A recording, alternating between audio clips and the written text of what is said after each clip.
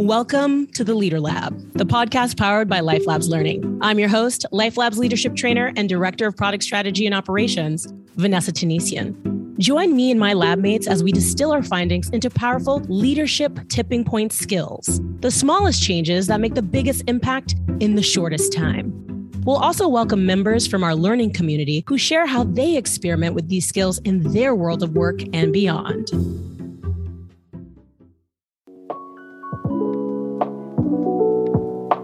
Welcome back, Leader Lab listeners. We're continuing the conversation on how to grow kind. What do you do when your business is scaling that will ensure that people are not only surviving, but thriving? And to continue the conversation, we have Joey Lim. Joey is our impact lead at Life Labs Learning, which means she knows a thing or two about what it takes to get your business to the next level. And she's also a boxer, which is pretty badass. So welcome to the lab, Joey. Thanks so much for having me, Vanessa. So I am so curious about the concept tool we're going to be experimenting with today to help us grow kind. Yeah. So I'm really excited to be talking about how companies can grow kind, because what we know is that this really stems from organizational resilience. And I've actually been doing a ton of research on what organizational resilience is. And the main focus of our conversation today will be on one of those domains that builds resilient organizations, and that's maintaining a strong ethos. One of the things that we know about companies that grow kind is that they're very intentional about how they reinforce their ethos as the company grows and scales. You already got my attention, but I think we need some definitions. Can you tell us what ethos is? Ethos is the element of an organization that makes us, a collection of our purpose, mission, and values. It's our identity. So we got this bucket of ethos. Ethos is what makes us us. And then now we have this understanding that we need reinforcers. How does that work? Reinforcement is really the systems and or people that provide us with positive or corrective feedback to help influence behavior or actions. Reinforcement actually comes from a lot of the work that B.F. Skinner did, an American psychologist, most well known for his research on operant conditioning, the theory that behavior is influenced by reinforcement. And reinforcement theory is really the process of shaping behavior by controlling consequences of that behavior. Man, I feel like I'm in a college psych class all over again. You're just dropping the names. But what it sounds like is in order for us to get a behavior to stick, we need a reinforcement. It might be helpful for us to think through some of the ways that we can reinforce our ethos. Did I get that right? Yeah, exactly. Really, the idea here is that at the end of the day, behaviors are options. And that's often what I tell my clients because we focus on, skill transformation. And so employees have the option to exhibit a certain behavior. And what we want to do is make sure that the healthy choice is the easy choice, right? And so we really want to make sure that we're reinforcing the behavior that aligns with that ethos on a larger scale so that we can see behaviors in accordance with what we want our identity to be. Yeah, definitely. It reminds me of so much scholarship that's been done in the world of habit formation from Charles Duhigg and James Clear and B.J. Fogg. But bringing this back into the workplace, what are the steps that somebody would need to take in order to design a reinforcer that supports their ethos? If you're designing a system that you want to reinforce your ethos, there are 4 steps. The first step is identifying the part of your ethos that you want to reinforce, whether that be purpose, mission, or value. Then we want to behaviorize that. So what does that look like in practice? What does it look like to be exhibiting that value or behaving in alignment with that purpose? The third step is selecting the system that you want to reinforce that ethos with, whether that be performance management, a communication system, whatever it may be. And then last but not least, we want to review the opportunities to reinforce that ethos within that system. So where can we reinforce those behaviors? Okay, so we have a 4-step system for ethos implementation. I love it. And of course, I'm sort of jumping out the bit. So can you walk me through? Yeah, let's do a bit of an experiment here. Okay. So first and foremost, what part of our ethos at Life Labs Learning would you want to reinforce? We can pick either purpose, mission, or value. I'm a values-driven girl, so values is my choice. Okay, great. Which value do you want to reinforce? Oh, that's an even sexier question. Let's see. Always be learning. I mean, I think it's one of the markers that truly makes us us. For me, it's tippity top. Let's talk about behaviorizing that value. What does it look like in practice? What does it look like to be behaving in accordance with always be learning? Always be learning looks like being curious, asking questions, strong opinions loosely held, like being willing to have conversation about things. And then there's also the deep need for reflection and course correction if necessary. So I would say like those are the 4 huge components. That's the way that I would behaviorize it. Great. So now it's like a system that we want to reinforce always be learning.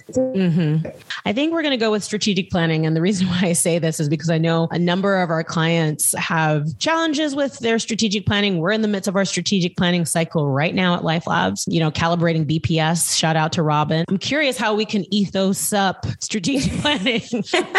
Me too. Yeah. But strategic planning. Got it. So that is perfect. Now let's talk about how do we see always be learning showing up in our strategic planning system? Like as it is currently? Yeah. Okay. What comes to mind with the strategic planning session is like the one question that's like, what will you learn in doing this work? That is legitimately part of the planning template. So that's one of the places that it shows up. Secondly, I would say that the template asks guiding questions along the way. So it doesn't just say like measurable objective. It says like, how will you know that you did this well? And I would even add, there's a retro section that talks about how can we reflect back on how the project went once we're done with it and see what went well, what could we do better next time. There's also an opportunity to pull for feedback and include different stakeholders. You'll see that in our strategic planning system, we are reinforcing that always be learning value. And what that is doing, it's making it a habit. When I go into any conversation, or even if I'm just talking about a project informally, it's honestly a habit for me at this point to think about, okay, what do we want to learn from this?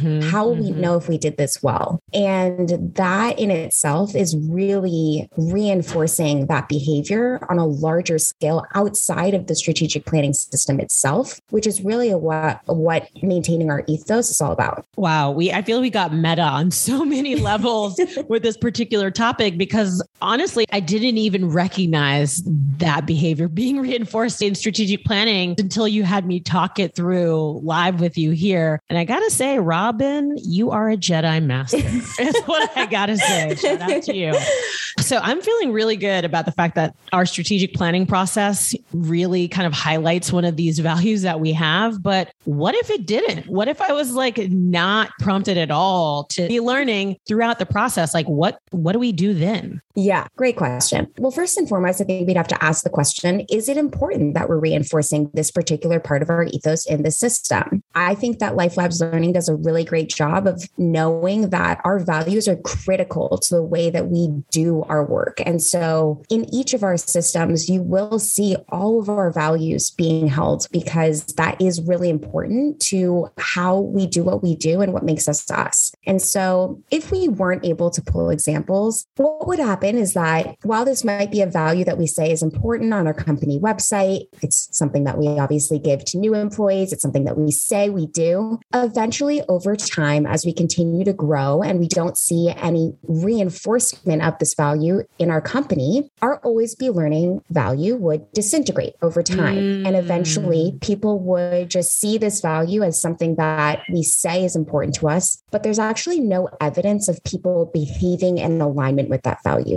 And so it's no longer what makes us us. It's no longer part of our ethos because we're not walking the talk. Yeah. I mean, it reminds me of a number of companies who will not be named, who have the values emblazoned on a wall or on t-shirts or backpacks or, whatever else you can print on. And they're just not doing it. It's more like an aspirational state than something that they try to maintain within their workplace, which honestly leads to folks behaving in ways that are not so great. And I'm so glad that you're saying that the value would essentially disintegrate because it's not being reinforced. People will not behave in ways that aren't recognized, whether that be through the feedback they get from others or through the system itself being a conduit for that behavior.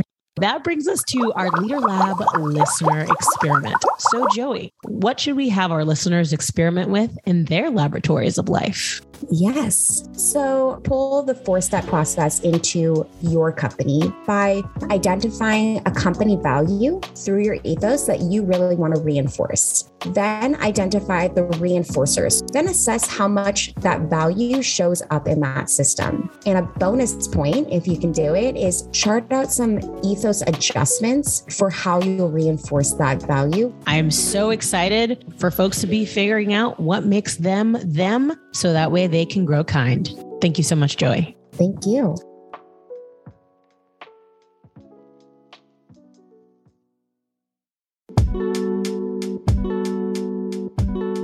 And that's a wrap of another episode of the Leader Lab podcast, powered by Life Labs Learning.